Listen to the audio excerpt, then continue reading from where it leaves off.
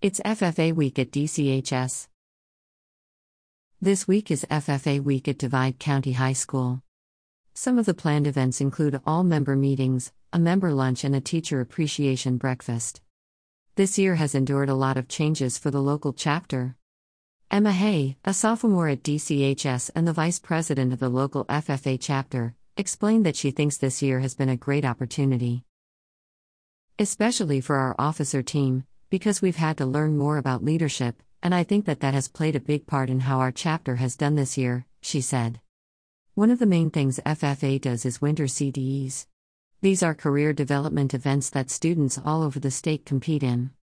Our livestock judging team recently went to Dickinson for a livestock judging contest, Hay said, and I'm not sure how they did, but for the most part, these contests are just kind of more involved practices that are leading up to state.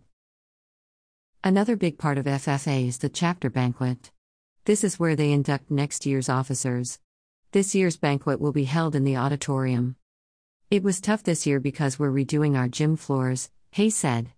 We weren't able to have a big wooden gym like we prefer to. And then also with prom getting moved around, it kind of made it difficult for us to plan when we were doing it. This year the chapter will be attending the North Dakota State FFA Convention with their new advisor and new team members.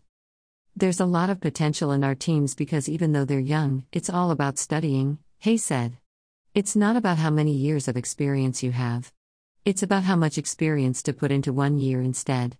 So I definitely think that we have some older members that are definitely going to be able to help our younger members gain that experience, which I think will be very beneficial towards them.